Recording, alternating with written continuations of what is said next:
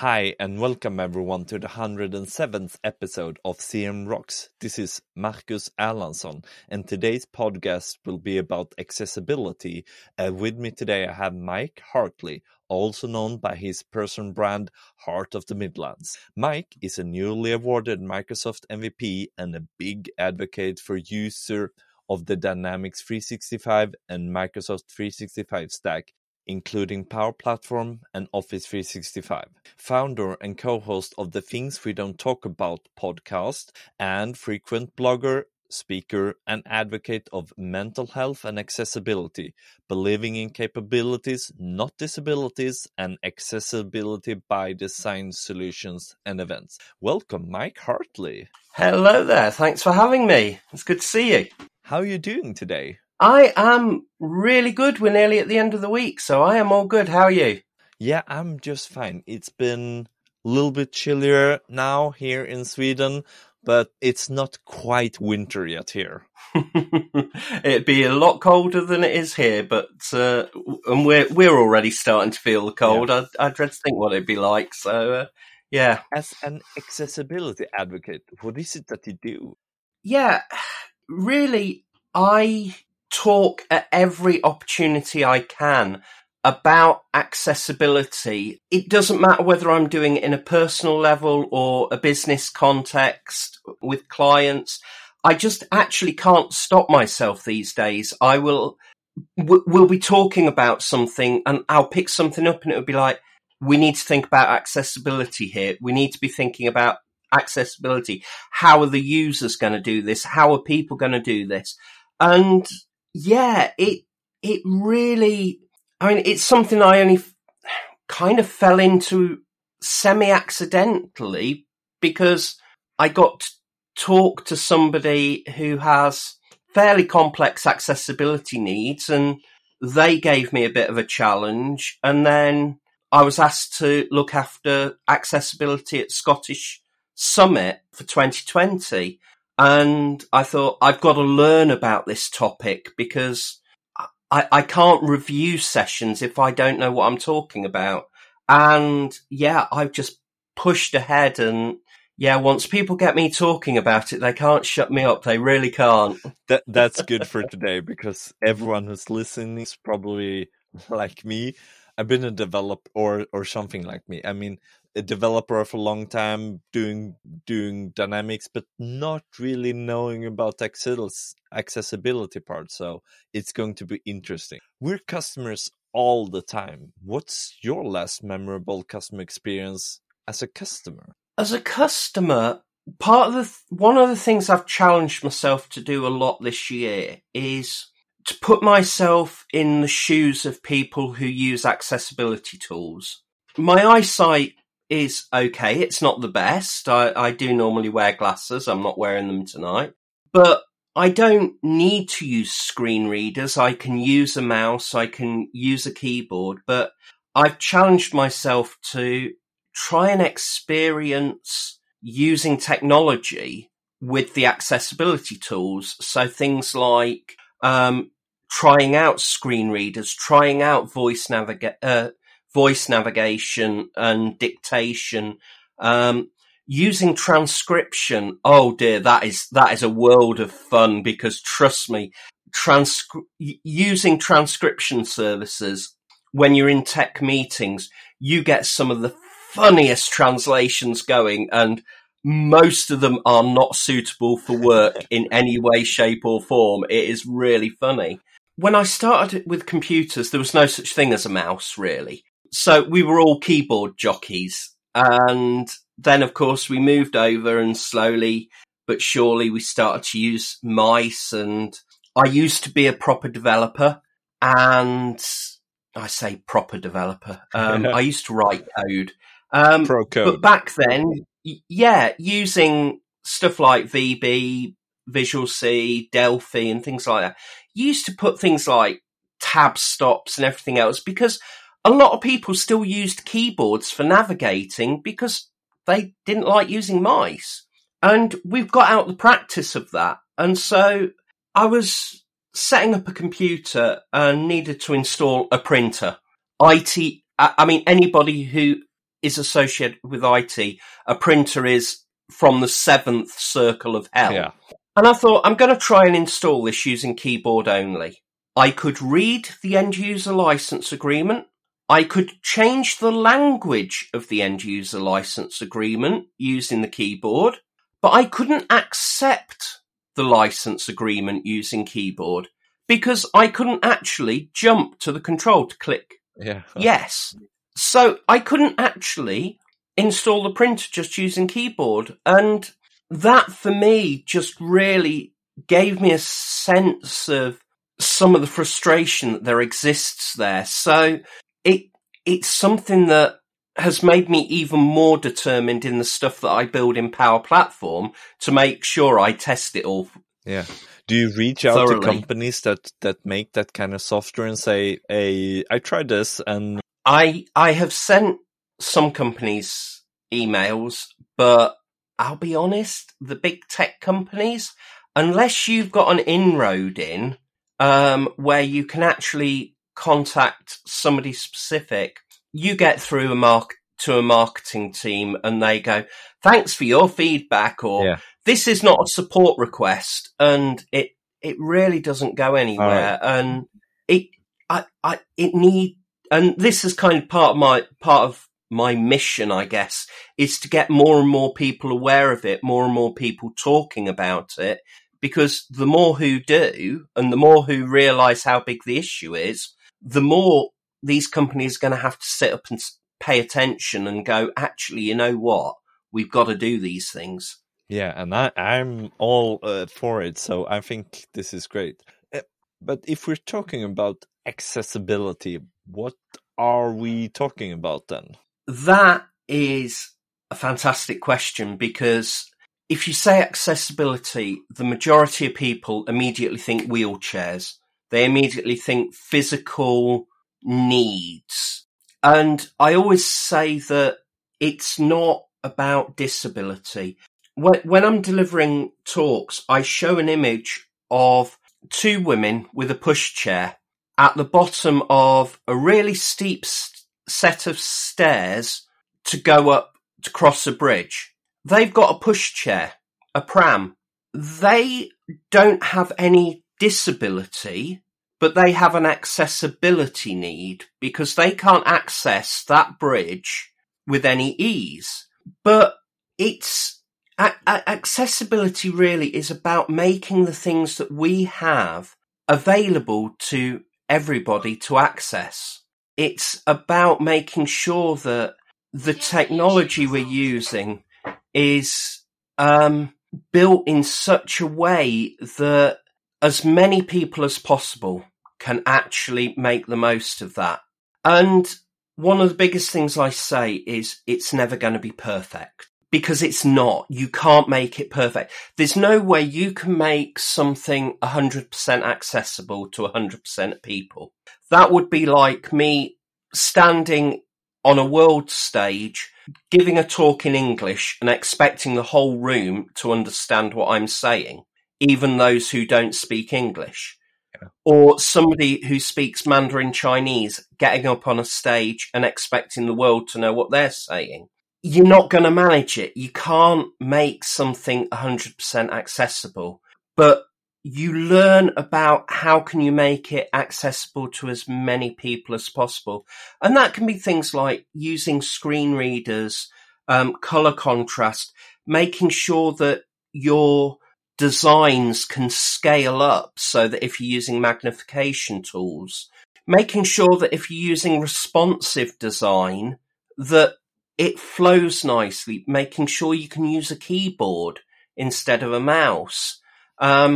How does it work with voice control and things like this, and just really taking these things on board and thinking, okay, a real good example is alt text on images. Yeah.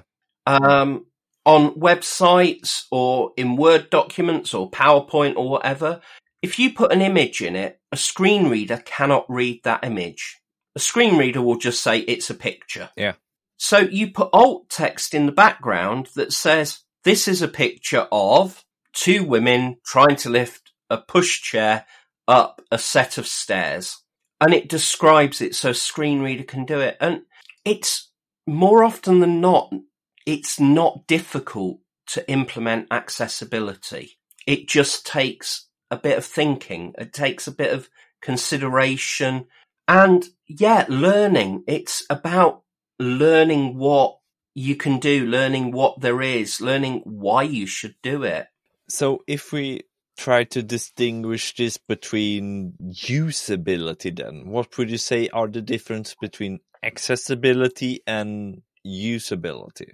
So usability, to my mind, and there'll probably be people who'll be screaming at me for getting definitions wrong here, but to my mind, usability is, does the product work? Can you use it? Can I pick my mouse up and can I move and point and click on the screen?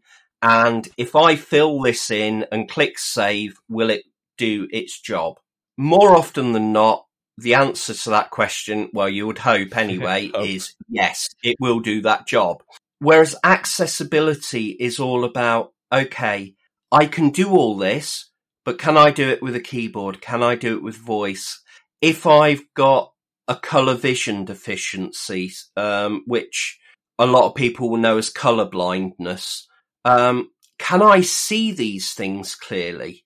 And it's thinking with a different mindset. It's accessibility is almost like saying, right, we've got usability for this group of people. Now let's build usability for all these other groups of people by adding accessibility in. But usability, it's a very easy one to just say, yeah, it does what it says on the tin. It does the job. There you go. Out the door. We've delivered. So usability is closer to functional tests. Does the software work as expected? That's how I interpret it. Yeah.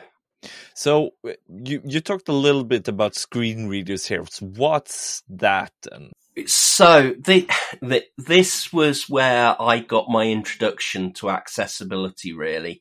A good friend of mine, we were sat in a pub after I'd just given a talk, and there were a couple of us sat there, and they got talking about how they have these complex accessibility needs. And they gave me a really simple example of hashtags.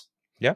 For Twitter, LinkedIn, Facebook, Insta, whatever your platform of choice is.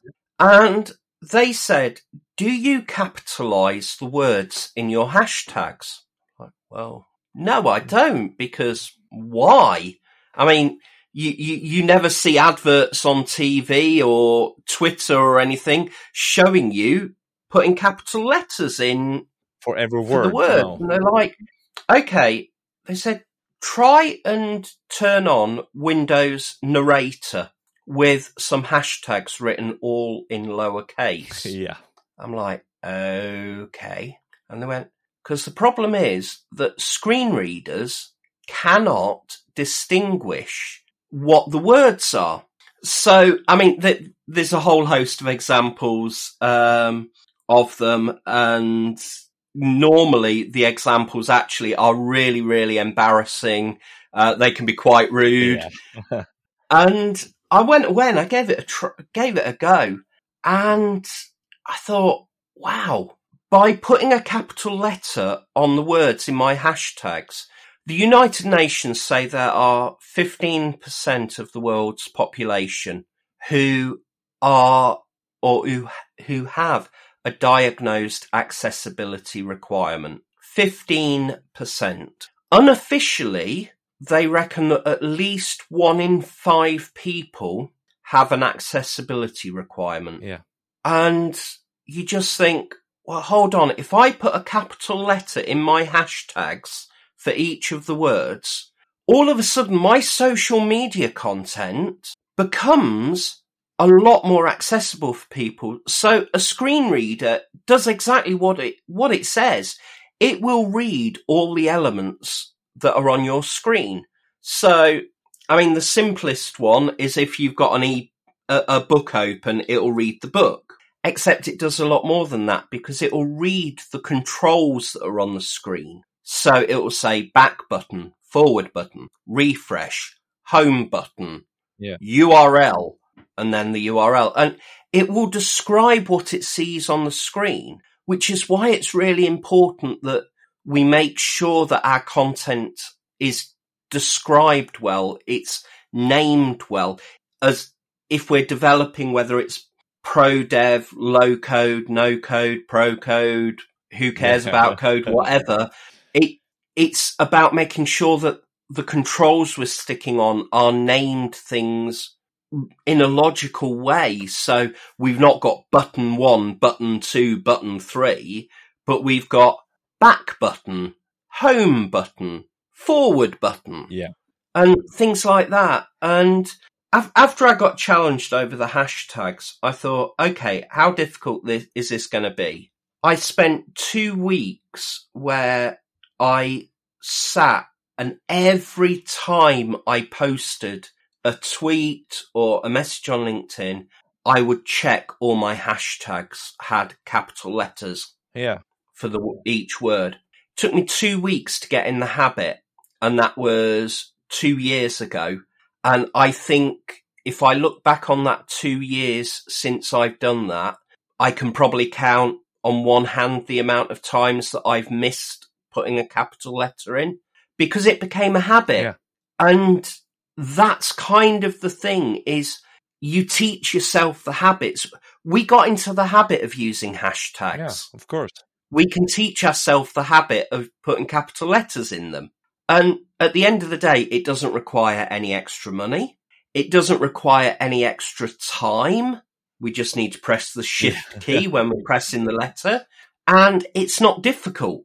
So I will try to use that as well then, because CRM Rocks, it could be something else then. Yeah. Yeah. That's one thing to think about. But screen readers, it's also how you navigate. Is that the same as tab orders then, or it merely just reads top to bottom always?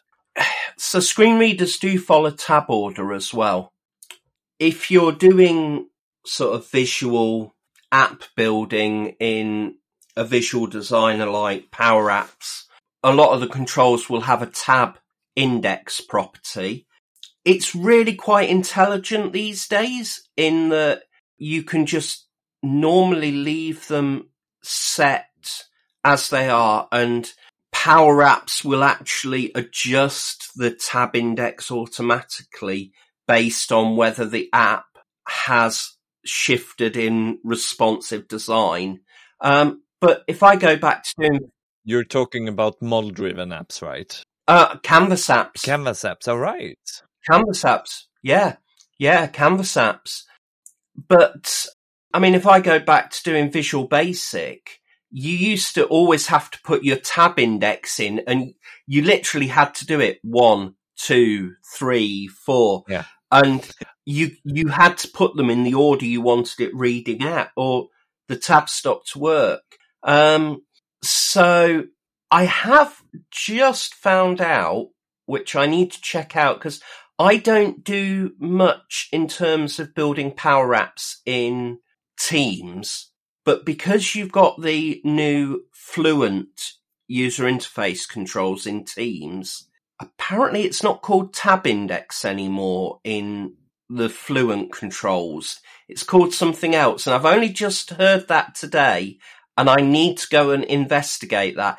It's still there, it's just called something else. All right. Which I find quite interesting, but then I guess maybe not everybody knows that the tab key is called the tab key. No, I was just merely thinking about how you flow the program. So if you press the tab button, you go to the next control and don't end on the fifth, and then the second, and then the fourth, and then the third, and then you're like over there because you added that over there control really early in the process, and then you just, we gotta move it because it's not as important as we thought. Yeah, and I mean that was always the old problem with classic development. Yeah, Windows Forms.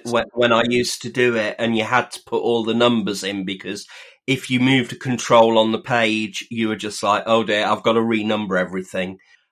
With Power Apps, with Canvas apps, it does adjust it quite intelligently. It goes in a Z pattern, so it goes left to right, then down, then left to right, then down, then left to right. And it does it quite nicely. But you can override that, and you can actually put in specific numbers if you want to say, right, I want you to go here first, then here, then here, then here. I would argue that if you've got controls jumping all the way over the page, your user interface design probably needs to be reconsidered.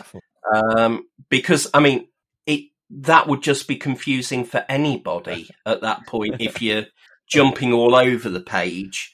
So yeah, it's something that I would always say to people, just try using your keyboard. Try hitting the tab button to test it and see where it goes. One of the things I've also picked up in Power Apps is you've got all the nice colors in Power Apps where you can do your button color, your border color, your background color, your hover border color. There's also a hidden property called focused border color, which is the border color you get if you use keyboard navigation, because it doesn't use the hover border color. And the focus border color defaults to the same color as the actual main button border color. So you have no idea that you've actually navigated to a control. So this is Canvas apps now then? Yeah, this is Canvas apps. But I didn't fully appreciate that until I tried using a keyboard to navigate. And I'm suddenly like, okay, I'm using my keyboard to navigate and I have no idea where I am on the page. Yeah. It's like, why is that? I've set the hover border color. It's like, oh, it's not using that. It's using focus. What the? Okay, this is really... So you set them to be the same then? So you change one and point one to the other and then... Yeah, I mean, to be honest with you, that is the route I always go, is I set focus border color to be the same as hover border color, because it just makes sense. Yeah. They're kind of the same thing. Hover border color is the color you get when you're hovering your mouse pointer over the color, over the control. Focus border color is kind of the same thing. You're hovering your keyboard over that button. So, yeah. So you have like an idea on the idea page, so we can vote on that to always make that the default? I need to log one. Thank you for reminding me, because it's one of those things I always think about at the wrong time when I'm not near the ideas page, or I'm not near All right, so let's say this then. So this is scheduled to be published on the 14th of November. So we will say now that this will be in the show notes so people can click on it and vote on it.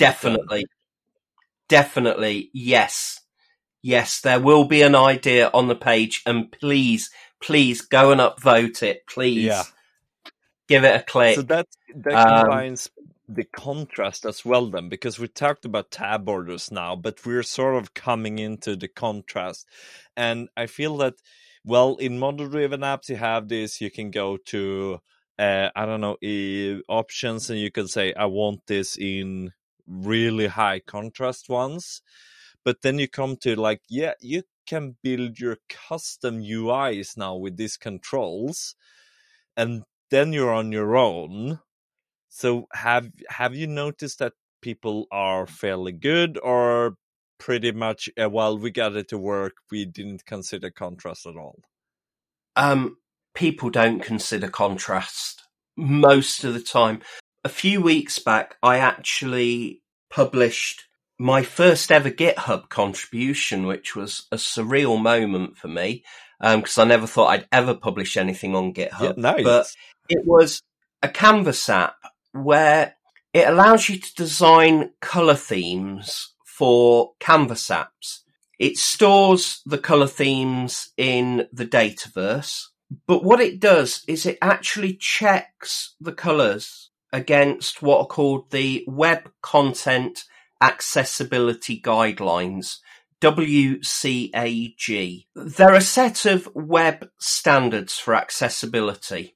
It comes from the World Wide Web Consortium, W3C, and these standards are really becoming the industry standard for building digital content, be it documentation, apps, websites, or anything else.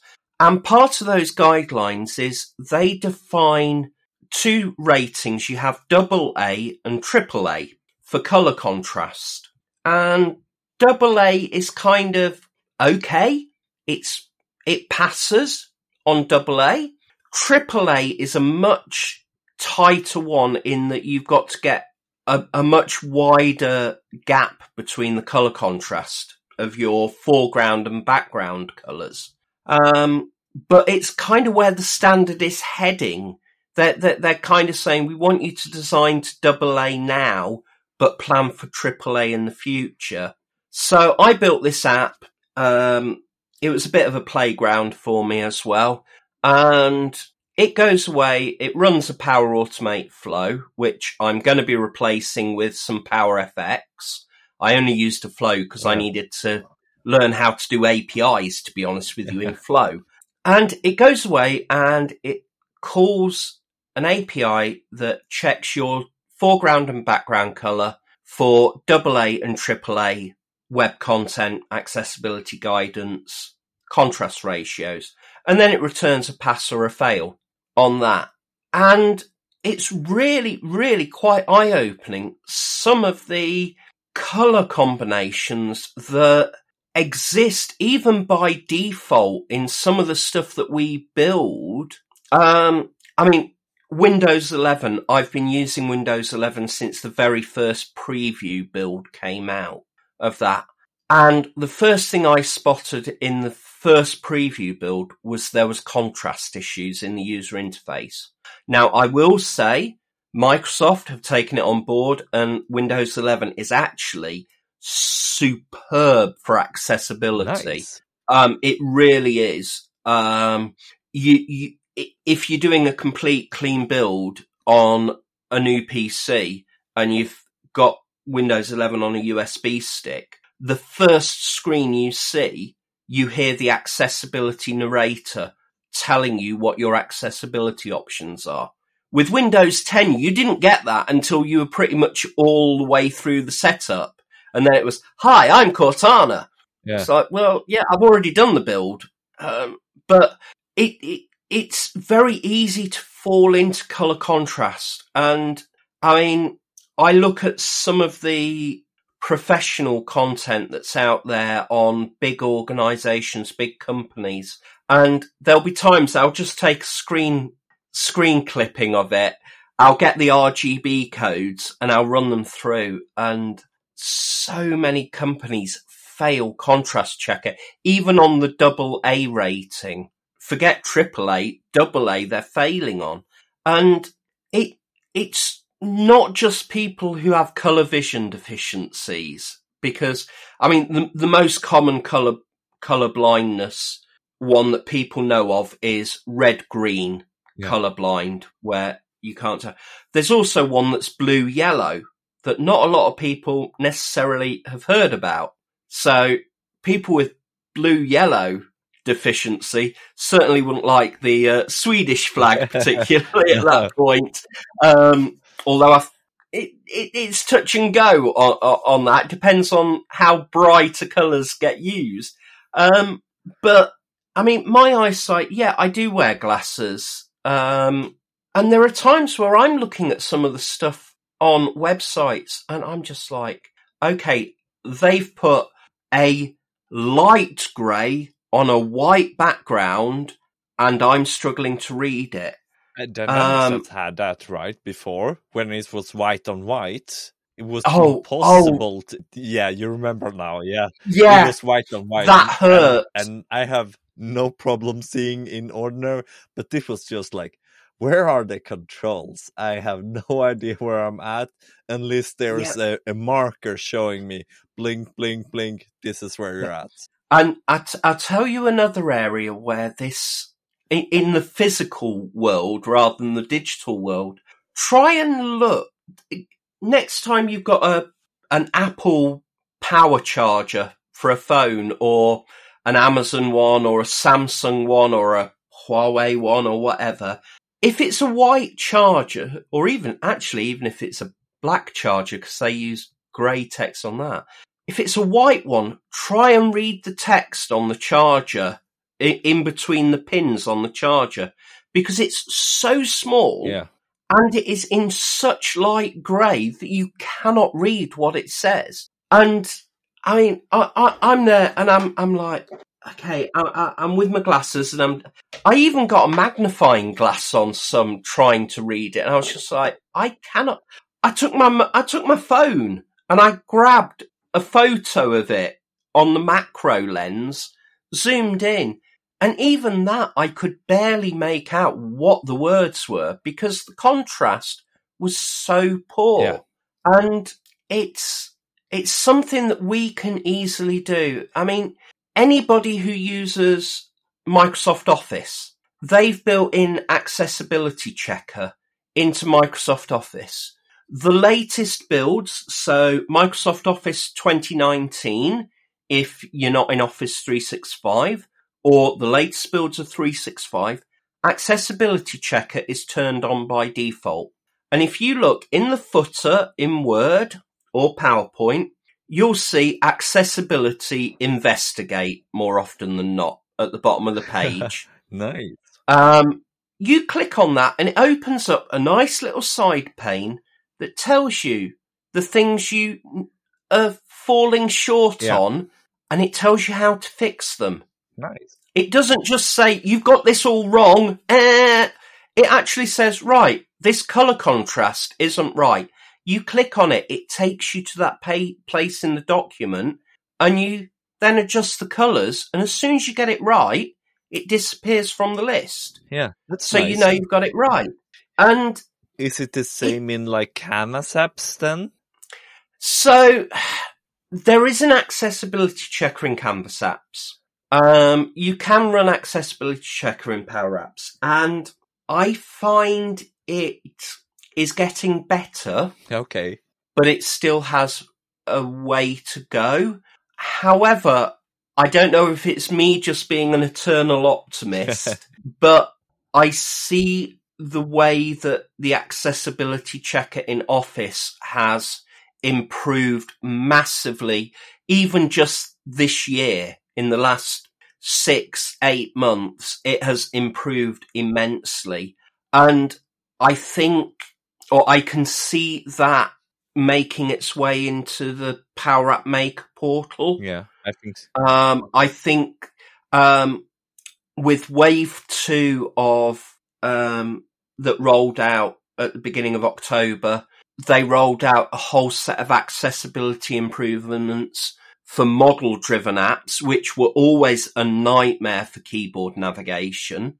They've improved that quite a bit. And I think as we're starting to see things like the new Pages builder and the new app builder, where you can build model-driven, canvas-driven, canvas apps and the whole lot all in one interface. I think as we start to get to that point where we're getting the parity between it all, I can see that the accessibility is going to really blossom and grow. And I've also seen Microsoft being really, really quite clever in the way it's been building its accessibility team up. So people like Jenny Leigh-Fleury leading that.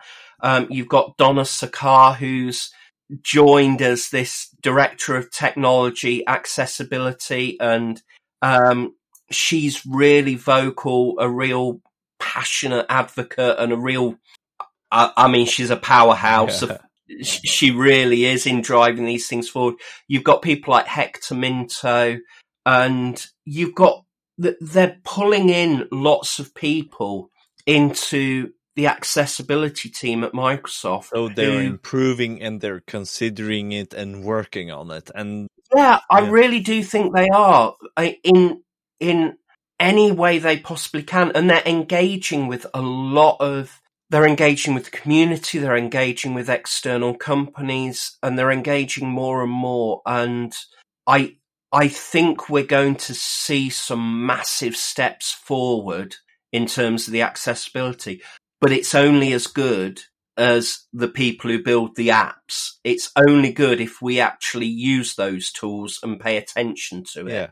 So do you think that we have to consider it in Canvas apps? Of course, we talked about that.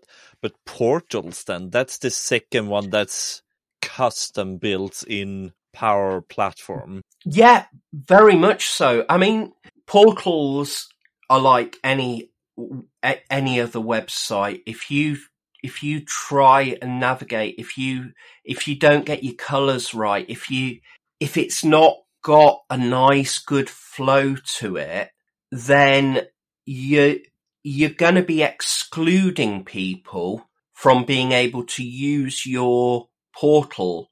You won't be doing it deliberately. I mean, no, hopefully not. I very much doubt there is anybody out there who would genuinely sit there and go, I'm going to design a website that people who cannot see red, green properly cannot use, and I'm going to make it impossible to use if you can't use a mouse. I really hope there aren't people certainly in our world that would go out their way to do that. But by not actually thinking these things through, by not actually taking time just to consider the concepts, and one of the biggest things that I've learned, and it's a lesson I should have learned way back at the beginning of my journey, I saw somebody post, not about us, without us. And then somebody just changed that to not without us. And what it is it's saying, don't try and build accessibility without including the people who need accessibility. Yeah. Because at that point, we're assuming we know better than anybody else does. We're assuming that we're the experts, and we're not. We don't, well, I don't have to use a keyboard instead of a mouse. I don't have to use a screen reader. I don't have to use high contrast mode. I do, to try and put myself in the shoes of the people that do. Yeah. But I can always turn it off and go back to normal. Or normal. Yeah. I hate using the word normal in this context, but I can go back to default. Yeah. Let's say default instead. That's a better word. But if I talk to people who use screen readers every day, who use magnification tools every day, it shifts my perspective and makes me think, okay, I've been thinking about this kind of in the right way, but actually I've made a big mistake in making this assumption because I should be doing this instead. And if those figures are correct, that 1 in 5 people have an accessibility need of some form, well, I'm sure we all know 5 people. The chances are that one of those even if we're in a pandemic, we know 5 people. Exactly. Yeah. So we will know people who use or would like to use accessibility tools if things worked with it. So let's have conversations. Let's talk to people. Let's include them. Let's consider it. And then when we're building portals, we can get them to test it, and we can say, how does this work for you in your web browser with your screen reader going? Because there are lots of screen readers. How does this work on your mobile phone when you're using accessibility? Yeah. Does it work, or is it completely useless? And yeah, it's just one of those things. It's that constant learning, just that I know I'm never going to know enough about accessibility. I could spend every day of the rest of my life learning about accessibility, and it won't be enough. But I also know, as I say, I'm never going to be able to build something that's perfectly accessible. No. But each day, I'm better than I was the day before. Yeah, and I hope so too, that we are all trying to improve all the time, and accessibility included. Yeah. But so you say that we have to consider this in model-driven apps as well, or is that merely the platform that has to consider this? I mean, you can still have like 100 fields on a tab in one section, but are we talking about usability more than accessibility? I think with model-driven apps, the lines between accessibility and usability become a bit more blurred. Yeah. Because model-driven is a lot more restrictive in the way that you can design things. And I mean, my original background is Dynamics 365, so I'm a model-driven man first and foremost. Model-driven rocks my world, and I love it. And I think, yes, there's a lot of more platform-related accessibility rather than stuff that I can build in model-driven. But then I think, well, if I'm designing my forms, am I using 2-column sections, or should I be using 2 sections with a single column in it? Yeah. Because if you use 2-column sections and you shrink them down, those fields go anywhere except where you want them to go. If you use 2 sections, they slot nicely under each other if you shrink the screen.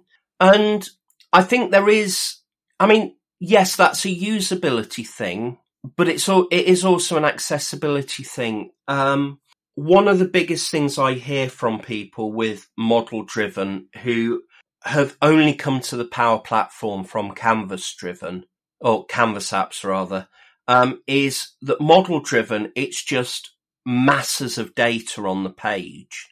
And I always think, yeah, that they're kind of not wrong. I mean, that's kind of the point of a model-driven app, is you can put all the data on the page, but then is that where we actually fall over? Should we be using more tabs? Should we be using sections more intelligently? I think the way that we name our fields in Dataverse for putting into model-driven apps becomes even more important. I mean, tooltips have now gone from model-driven apps. All right. So yeah, they're deprecated. All right.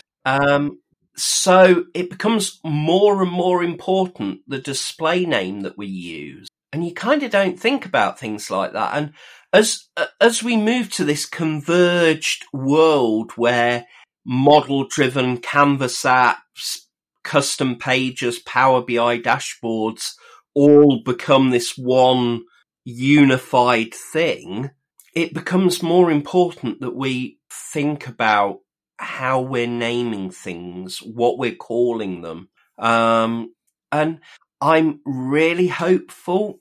I don't know if it is on the radar, but I'm kind of hoping that one of the things that will come from Canvas to model is the ability to use color themes a bit more intelligently. Yeah.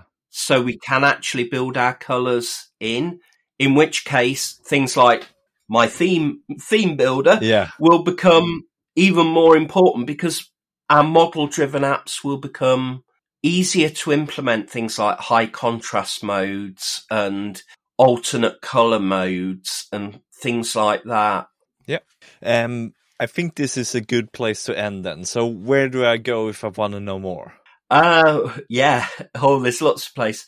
I mean, I've got to say, it's a shameless plug, but my website, heart365.co.uk, which is H-A-R-T. It's not heart as in that heart. The heart is actually named after an Old English word for a stag. Okay. With 10 points. People can't see us, so we're just... Oh, sorry, yeah. Sorry, yeah. So HART365.co.uk. Find me on LinkedIn. Just to be honest with you, if you search Mike Hartley and accessibility, I'm likely to come up. Nice. And what I would also say is look for the hashtag that is A and then the number 11 Y. It's a hashtag that you read as A11Y, and it means accessibility. And there's so much content out there that's being produced. And likewise, go to the A11yproject.com. There's a huge amount of resources there as well. We will try to add them to the show notes so people can find them easily. Wonderful. Do you have any public speaking scheduled where we can find you next then if we would want to listen to you? Yeah, so I'm actually in the process of coming up with some talks and submitting to some call for speakers, and we're in the process of organising Scottish Summit 2022, which will be in Glasgow at the end of February. I am, unsurprisingly, helping organise the accessibility for the event and what have you. And I'm really hoping I'll be speaking there as well. But if I'm not speaking, I'll certainly be around there. And to be honest with you, I'm just trying to get the message out there. So honestly, if anybody needs a speaker for an event, a user group or anything else, just get in touch because I'm all too happy to talk about this stuff. Nice. Who would you recommend as a future guest on this podcast? So, 1st of October was a great day because a guy I know, Alexio Tonderai Chandiwana, he got awarded MVP. And he's part of the Black Speakers support group. Done a lot of work in the Microsoft space. He's an absolutely brilliant guy, and he's funny. He's got such a brilliant mind and a brilliant heart, and really, he would be fantastic for you. Yeah, I will be sure to try to look him up. And then you, of course, have link to self-promotion. You're on LinkedIn, Twitter, the blog, Linktree. So, I haven't seen that button before. So, linktr.ee/HART365 then. Yeah, so Linktree, it basically allows you to create a web page that is just all your bookmarks to all your social media and all your websites. Nice. So it's a really nice, easy way of saying, just go here and you'll find me. Yeah, nice. And that also has links to the podcast as well. The things we don't talk about. So it's got the links to that there as well. Yeah. Thank you for your participation in CRM Rocks, Mike Hartley. Thank you very much. Thank you for having me. And thanks to you listening. And don't forget, you can search for CRM Rocks in your favorite podcast player and you will find it. Or you can go to crmrocks.com and you can comment there. See you next time on CRM Rocks.